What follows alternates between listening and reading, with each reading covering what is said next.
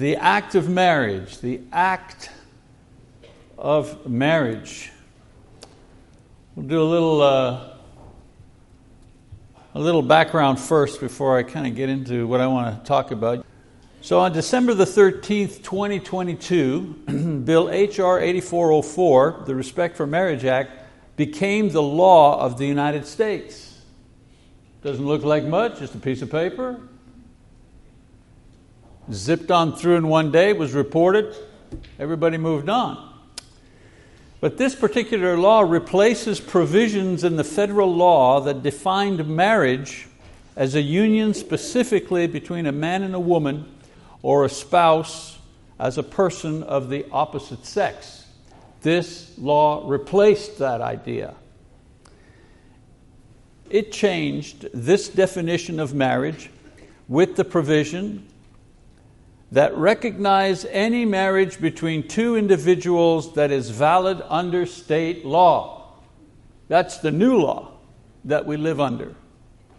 This law here trumps all state laws on the matter, which means that states cannot enact laws that bar same-sex marriages, and states that have such laws are now invalid, confirming a 2015 ruling by the Supreme Court, Obergefell versus Hodges. Again, I'm out of my depth here talking about laws, but I'm just repeating what has taken place. Now there is a provision that allows the Department of Justice to bring civil action against those who violate, meaning who disagree, interfere, fight against this law, which means that gay couples and gay groups could bring legal action against those who don't cooperate with this legislation. Now, there is also protection for religious groups and their rights under conscience of religion, which include the right not to participate or recognize or celebrate such marriages. It was the only way they could get enough votes to pass it. So that there was a caveat, there was a section that says, well, for religious people that don't want to do same-sex weddings, okay, we won't bother them. It's the law of the land, but if you're against it in your conscience, you don't have to do it. And by putting that little section in, they got enough votes to make same-sex marriage the law of this land. My sermon this morning will articulate why, as a Bible-believing Christian teacher and preacher, why I refuse to recognize, participate, or celebrate such marriages. In other words, the law that gives gay people the right to have legal same-sex marriages in all 50 states, that same law gives ministers the right to refuse to accept or perform these types of marriages and, by extension, explain why they refuse to do so if they so choose. And so to this end, it would be helpful if we examined exactly what happens when the act of marriage takes place. When I say the act of marriage, I'm always talking about marriage between a man and a woman. So to get on more familiar ground, biblical marriage is a symbol of the highest commitment of love that can be expressed. The highest commitment of love. Monogamy for life expressed in law. That is the highest level of commitment that two human beings, a man and a woman, can make. It is the highest level where a man and a woman say, we love each other, and they confirm that love in an act of marriage, meaning a lawful act of marriage. Now some people say, and I've heard this many times, I don't need a piece of paper to be married or to express my love and commitment. Well, it's just a piece of paper. I don't need that. I don't need a marriage license. What's that? And of course, usually this is said by those who simply choose to live together, or as they say, cohabitate. However, without a marriage license, you're just living together. Yeah, I mean, you're living together like married people, except you're not married. Because married people are, well, they're married. See the difference? Living together, even having babies together, even cohabiting for a lifetime is a version of marriage, but it is not the original, it's not the real thing. Now, in our society, cohabitation has been normalized because we are living more and more in a secular society. And we're doing that because our moral levels have been in decline in this area for several decades. In 1970, 0.5% of couples lived together without marriage. 0.5%. Today, upwards of 15% of all 18 to 34-year-olds live together without being married. It's normal. The process is we meet, we date, we live together, and maybe after we've had a couple of kids and we've got a mortgage, might as well get married. No, it's not. That's what's happening today. I understand that there may be reasons for this choice to simply live together instead of marrying. I get it. I've been around long enough to know. Things like, well, we don't have the money, or it's inconvenient, or family pressure, or uncertainty, or lack of commitment. But I'm only addressing the larger issue of marriage versus cohabitation as acceptable choices for people of faith. If you're out in the world and you don't know God and you don't care about anything, you live any way you want. I mean, what am I going to say to you? But if you confess that Jesus Christ is the Lord, okay, now we're falling into a different type of behavior model, governed by different rules. My first point here is not to confuse normalization with legitimization, which is the sanctioning of some situation or status through law. In some countries, prostitution is legal. But is it moral? Cohabitation has been normalized in the United States, even given a form of legitimacy to protect children and guard against abuse. And Oklahoma, by the way, is one state that has such laws. Also, these laws regulate the division of assets in case of a breakup. You don't need a divorce if you're living together. Why? Because you're not married. Only married people need a divorce. But there are laws that protect children, especially when people who are not married break up their home. However, even with these legal provisions, cohabitation is not marriage and not even referred to as marriage by the couple living together. This I know personally just from the years of counseling I've done with couples. They refer to each other as, well, my partner or my lover or my boyfriend or my girlfriend or my fiancé. But they never refer to each other as my wife or my husband. Why? Because they know that that's not true. That's why. The union of a man and a woman confirmed and recognized by law or social convention has been the will of God and the standard throughout history, both biblical and secular. In an article about the history of marriage in The Week, which is a digital news publication, researchers found evidence that marriage laws and marriage rights and practices date back at least 4,300 years. 4,300 years. Those are secular researchers. Of course, we know in the Bible that marriage was practiced all the way, not all the way back, from the very beginning. The standard of a couple being together was that they were married. That goes back, 6,000 plus years. That this norm, one man and one woman for life, Genesis 2, verse 18 to 25, that this norm and this standard is breaking down is not a symbol of progress, as some purveyors of the newest ideas spread through digital media and government and education would have you believe, but rather is a common symptom of a society in decline, seen in every fallen empire and society of the past. This pattern was confirmed by social anthropologist from Oxford, Dr. J.D. Unwin, in his research on 86 different societies contained in this book entitled Sex and Culture. This was a massive project, and it was only summarized in this 600-page book. His basic conclusion, however, was that societies flourished socially and economically when they followed the traditional approach to sex and marriage. And he found that this was true in every single case.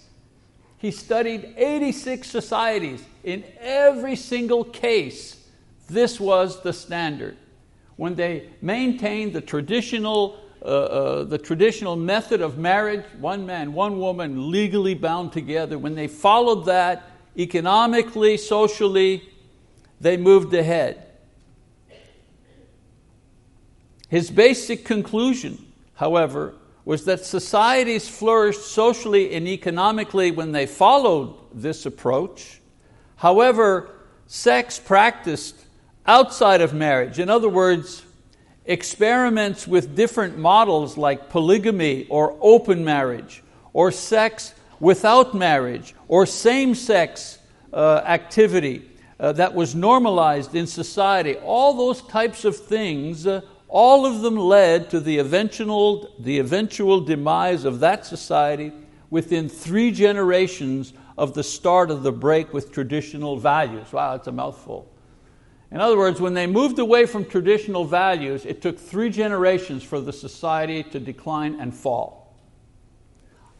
We here in the United States are 1 generation into the break with traditional values. I'm not saying the end of the world is tomorrow. I'm just saying, according to this research, 3 generations, you go away from the traditional value, 3 generations later, your society is gone. We're 1 generation into that process. Another thing that happens when we talk about the act of marriage. The act of marriage between a man and a woman creates the union that most resembles the nature of God. You ask, why? Why should we do it this way?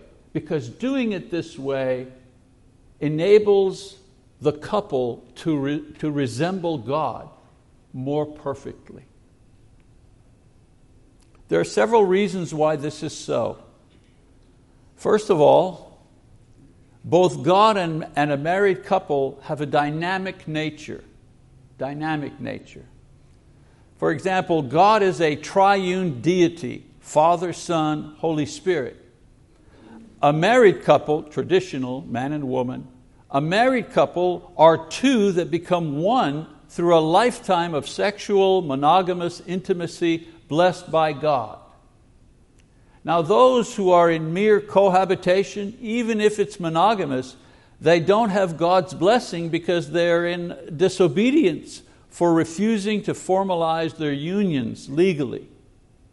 It's as if I just flew in from Canada and I decided to stay in the United States. I know that rarely happens, but let's just say. So I'm living in the United States. I don't take out citizenship. I don't apply to legalize my stay here in the United States. But I root for OU.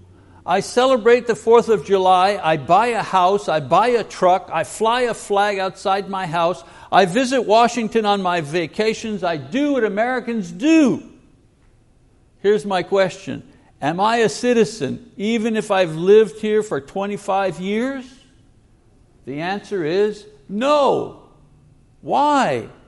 Well, first of all, I didn't formalize my stay legally. And 2, when you don't formalize your union legally, even if you've been together 20 years and have children, it's still not a marriage. It's a union. There might be love and affection, but it's not a marriage. And speaking to the new law, same-sex marriages, are they spiritually dynamic? No. Why? Because one man and another man make two, not one. Like a man and a woman make one. That's why. Another way that marrieds resemble God is that they both have creative ability. God creates the world. In other words, what is seen from what is unseen. Hebrews chapter 11, verse 3. God has creative ability. Well, marrieds also have creative ability, procreative ability. They create more humanity. God has given marriage that gift. Those who cohabitate may have babies, but their union is wrought in disobedience to God. And those who are in a same-sex relationship cannot procreate, period. Another similarity between marriage and God. Both are the epitome of the highest spiritual quality, which is holiness. Holiness is defined as a state which is transcendent and immeasurable and pure and separate. And so God is holy by nature because He is divine. Married people cultivate holiness through various practices which please God. For example, intimacy blessed by God is holy, holy sex. And lifetime fidelity is blessed by God. And self-sacrifice for the spouse is blessed by God. And accepting and fulfilling one's role within marriage is blessed by God. However, for cohabitating couples, the intimacy that they have is sinful. It's called fornication. The fidelity that they may have together has no cost. Why? Well, there's no commitment when there's no cost. And the self-sacrifice that is happening pleases the partner, but it's not pleasing to God. And the role in the marriage is without context. If you're not married, it's like me. I'm celebrating the 4th of July. What a great country this is. I love America, but I'm not a citizen. So I'm going through all the right motions, but there's no context to my motions. I know it's a esoteric point you're going to have to think about for a while, but it's there. And then, of course, for same-sex couples, if you're talking about the question of holiness, well, their intimacy is sinful, period. It's not just, let me explain. It's not intercourse which is considered fornication because it's not in the right context. It's outside of marriage. The intimacy between a same-sex couple is sinful, period. There is no context in which it could be acceptable to God.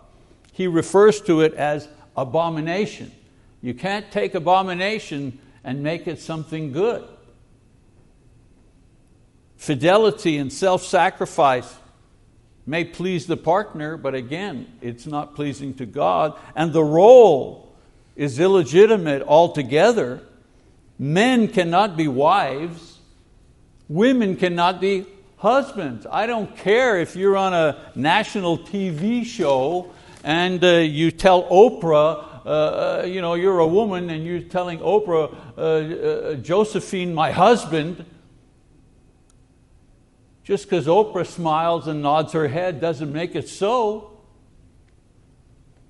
The Defense of Marriage Act legalizes a same-sex union at a higher level of man-made law, which nevertheless remains illegitimate according to God's given law, period. Just for verification's sake, if you're wondering, Leviticus 18:22 is just one passage, but you shall not lie with a male as one lies with a female. It is an abomination. There's no way you can twist this to make it right.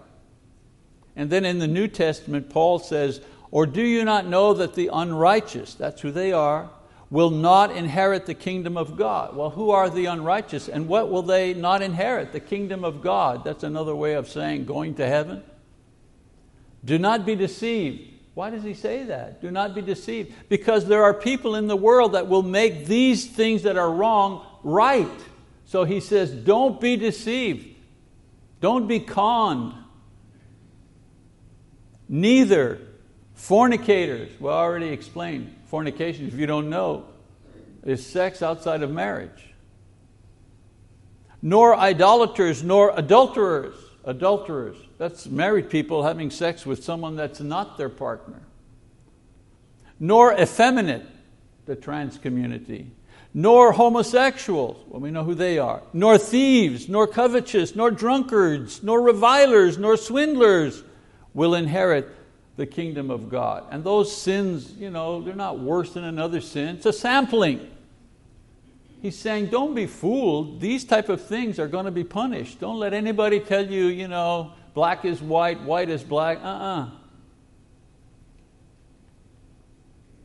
So what do we do? Okay, I've explained the problem. We can stop here. But what do we do as Christians? It seems like all of this stuff is overwhelming. It's the federal law. What are we going to do? We're going to go march in Washington, with signs, call our congressman or something. They already voted. So what do we do?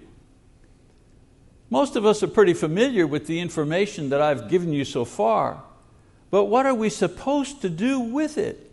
Well, here are some suggestions, especially for Christians. Number one, understand a reality that you as a believer may not like or want to admit about cohabitants or same-sex unions.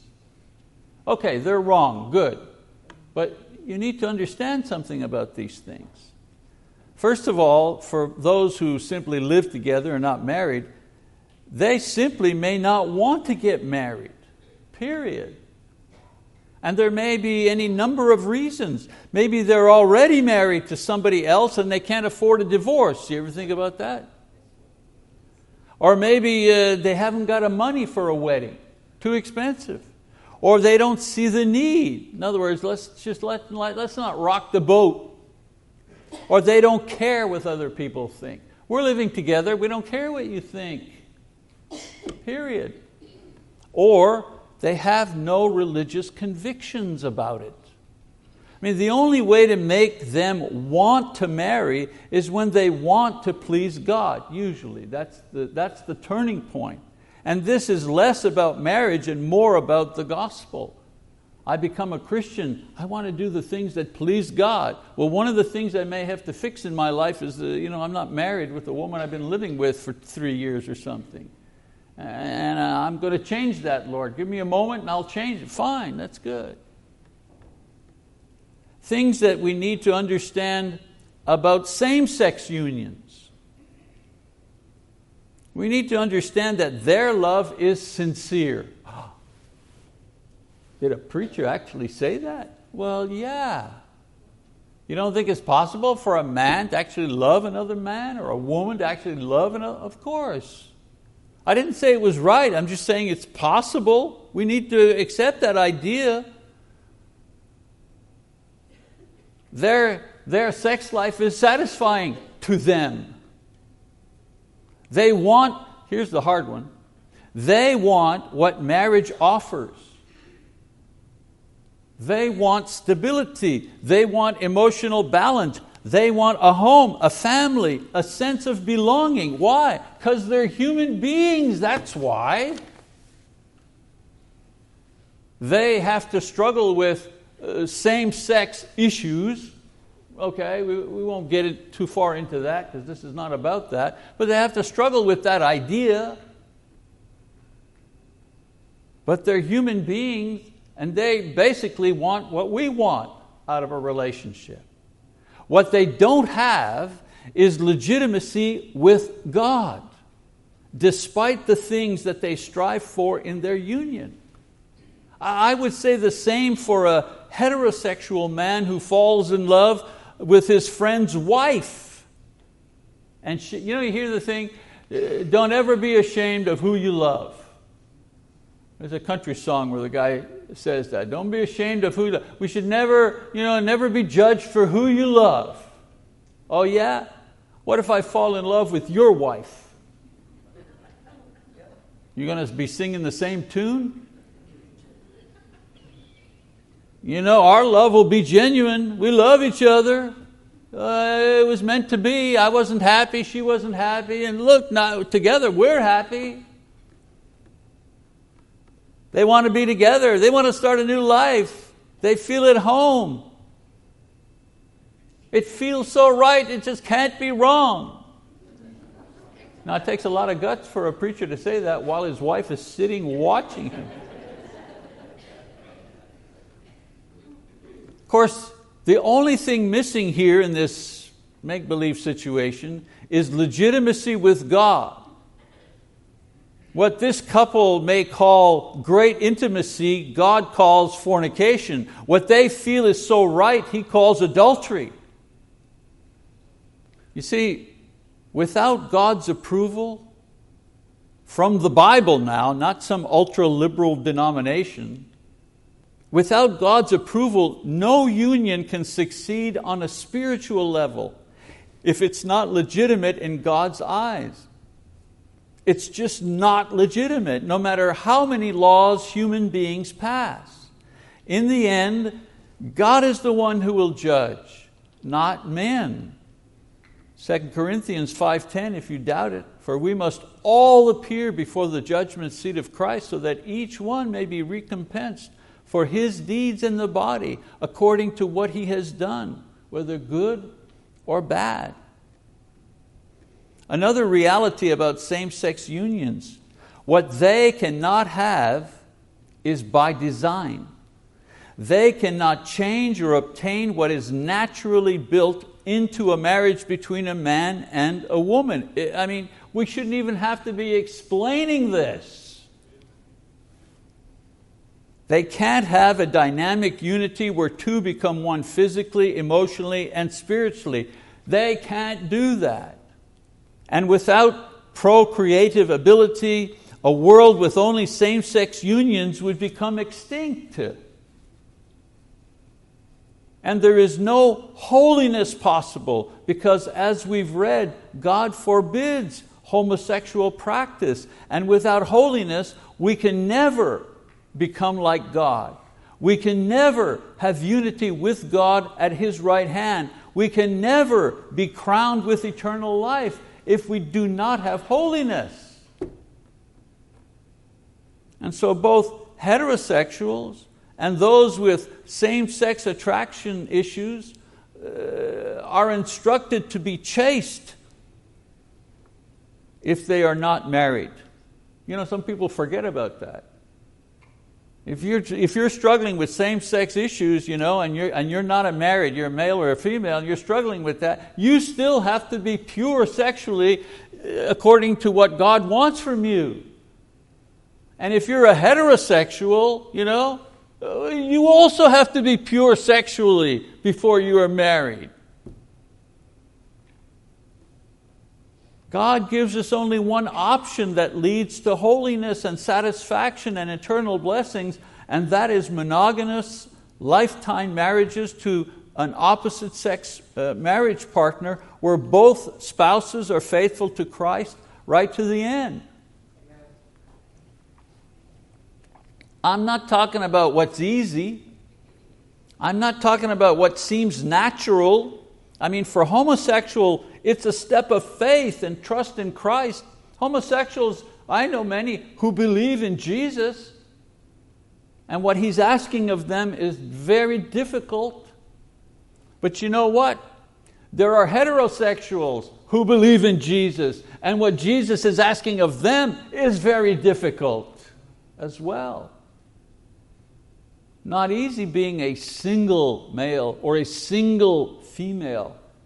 in this society and be striving for purity day after day and struggling with loneliness and natural desire and needs. It's not easy. Whether you're a heterosexual or a homosexual, it's not easy to do what God wants you to do. So, number one, let's understand the reality of this situation I'm talking about from God's perspective. What to do? Number two, please let us take Romans 6:23 seriously. Seriously. For the wages of sin is death. You see, if Eve could have seen the damage done by her disobedience, maybe things would have been different. Sometimes both young and old, or male and female, or gay or straight, don't fully realize that 6:23 or Romans 6:23 is literal. Experimenting with drugs or alcohol or various types of sex or other forms of sin like witchcraft or lying or stealing or violence or deceptive business practices, all of these types of sin and more can change you, can ruin your life. For example, the lonely college student who tries gay sex just to see what it's like. Or the bored housewife who decides to have a fling with her neighbor's college-age son. These people bring down more destruction and unwanted change than they bargained for. Why? Because the wage of sin is death, and a spiritual death spiraling that most can't break free from once they get on it. You know, my late Uncle Paul, everybody's dead in my family, so it's all good. Nobody will feel bad if I mention their name. They're all gone. So my late Uncle Paul was one of these people in the death spiral.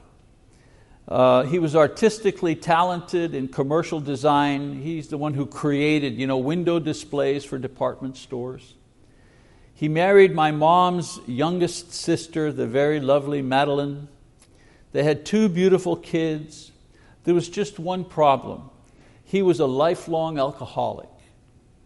He once told me that he had his first drink when he was 15 years old, a glass of wine at a wedding. I mean, what could be the harm? We're at a wedding. It's love. It's great. It's the summer. Sure, give the kid a glass of wine. Why not? Well, no harm for the others. But he told me that the light buzz that came from the wine turned on a switch of desire for alcohol in him that never left him after that day. Many years later, when he was in his 50s, I went to see him in the hospital where he was on hospice care, dying of bone cancer. But you could see the ravages of his alcohol abuse in his face and in his eyes. I was a new Christian back then, not quite sure of what to say, so I asked him, Uncle Paul, if I prayed for you, if I prayed to God to heal you today, and He did, what's the first thing you would do? And he answered that if healed on that day, he would leave the hospital in search of a drink. He actually said that. I didn't realize it then, but God was showing me a person hopelessly imprisoned by sin, awaiting its consequence, which was death, both physical and spiritual death. Brothers and sisters, God is serious about sin and its power. He's given us evidence of its destructive power. In the Jewish nation, reduced by war and other calamities, that you're studying about in Marty's class on Sunday morning, they were reduced to a tiny remnant by the time of Jesus' appearance. And who here has not had an Uncle Paul or a sister or other family members, past or present, who underestimated sin's deadly sting and like an animal caught in a hunter's deadly trap, spent a lifetime either trying to free themselves or simply accepted their fallen state as normal? Who doesn't know a person like that? Brothers and sisters, I say to you again, God never lies, never. If He says that sin leads to death in all of its manifestations while we are alive, and then separation from Him in the world to come, then this is the way that things are going to go. Any opinion to the contrary, any brave denials by smug dismissals of this truth, by famous people or supposed intellectual, they're just lies from hell to divert you there in the future. And so to summarize concerning what we need to do in a world where men marry men and women claim to be men or vice versa, accept reality that this represents a decline in our society and it's going to lead to ruin for us in the not too distant future, just like other nations who permitted these degradations of moral standards in their societies. Number 2, believe God when He says that personal sin leads to both personal, physical, and long-term spiritual death. I read it again. For the wages of sin is death. And then finally, on a note of hope, cling to the cross. Cling to the cross of Christ for salvation and the preservation of that salvation. And I would say, and the preservation of this nation. Ephesians chapter 1 verse 4, Paul says, just as He chose us in Him before the foundation of the world, that we would be holy and blameless before Him. In creating mankind with the privilege of free will, God knew ahead of time that regardless the warnings, man would choose to disobey and fall victim to sin's consequence, which is death. But there's a second part of that verse, chapter 6, verse 23b, which is equally true. And it says the following, for the wages of sin is death, but the free gift of God is eternal life in Christ Jesus our Lord. Our task as Christians in a world that constantly changes, that continually finds ways of disobeying God and calling down His judgment upon itself, our role is to faithfully preach the gospel to the world, since as Paul says in Romans 1 verse 16, for I am not ashamed of the gospel, for it is the power of God for salvation to everyone who believes, to the Jew first, and also to the Greek. The world has the internet, and the world has government, and the world has the education system, but we have the power of the gospel. Amen. And believe me, the power of the gospel is greater than the power of man. Amen. Here in Choctaw, we believe the power of the gospel.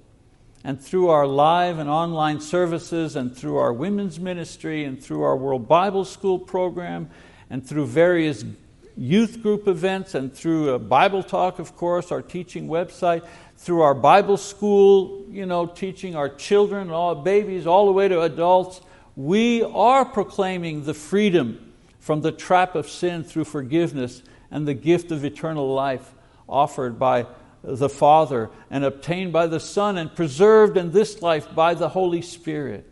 Therefore, our first task is to invite and call and encourage sinners to come to the cross for salvation. Whether the world is up or very down, this is always the task of the church, to raise up the cross of Christ. Don't be afraid of the decline. Don't scurry around saying, what will we do? How will we? We should stop having children because we don't want them to go into a bad... No. Don't do that. Don't do that. Raise up the cross of Christ in the church.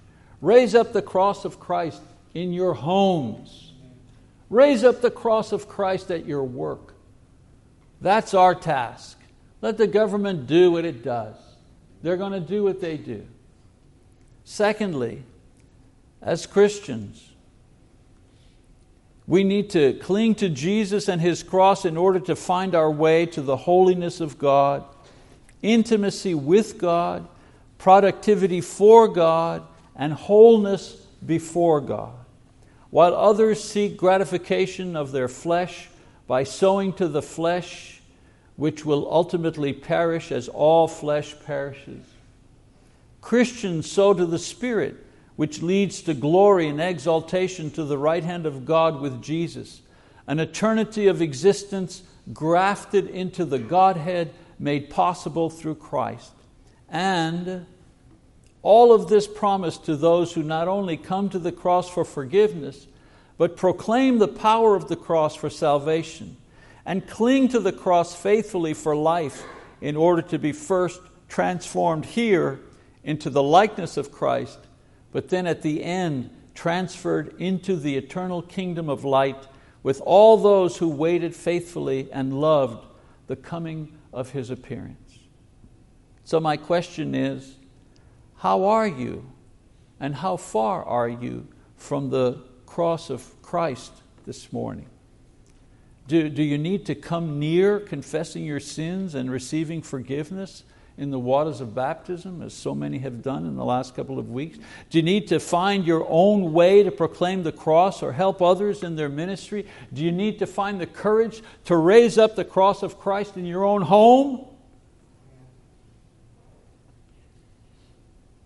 Or have you been too stubborn to let the cross change you into the person God wants you to become?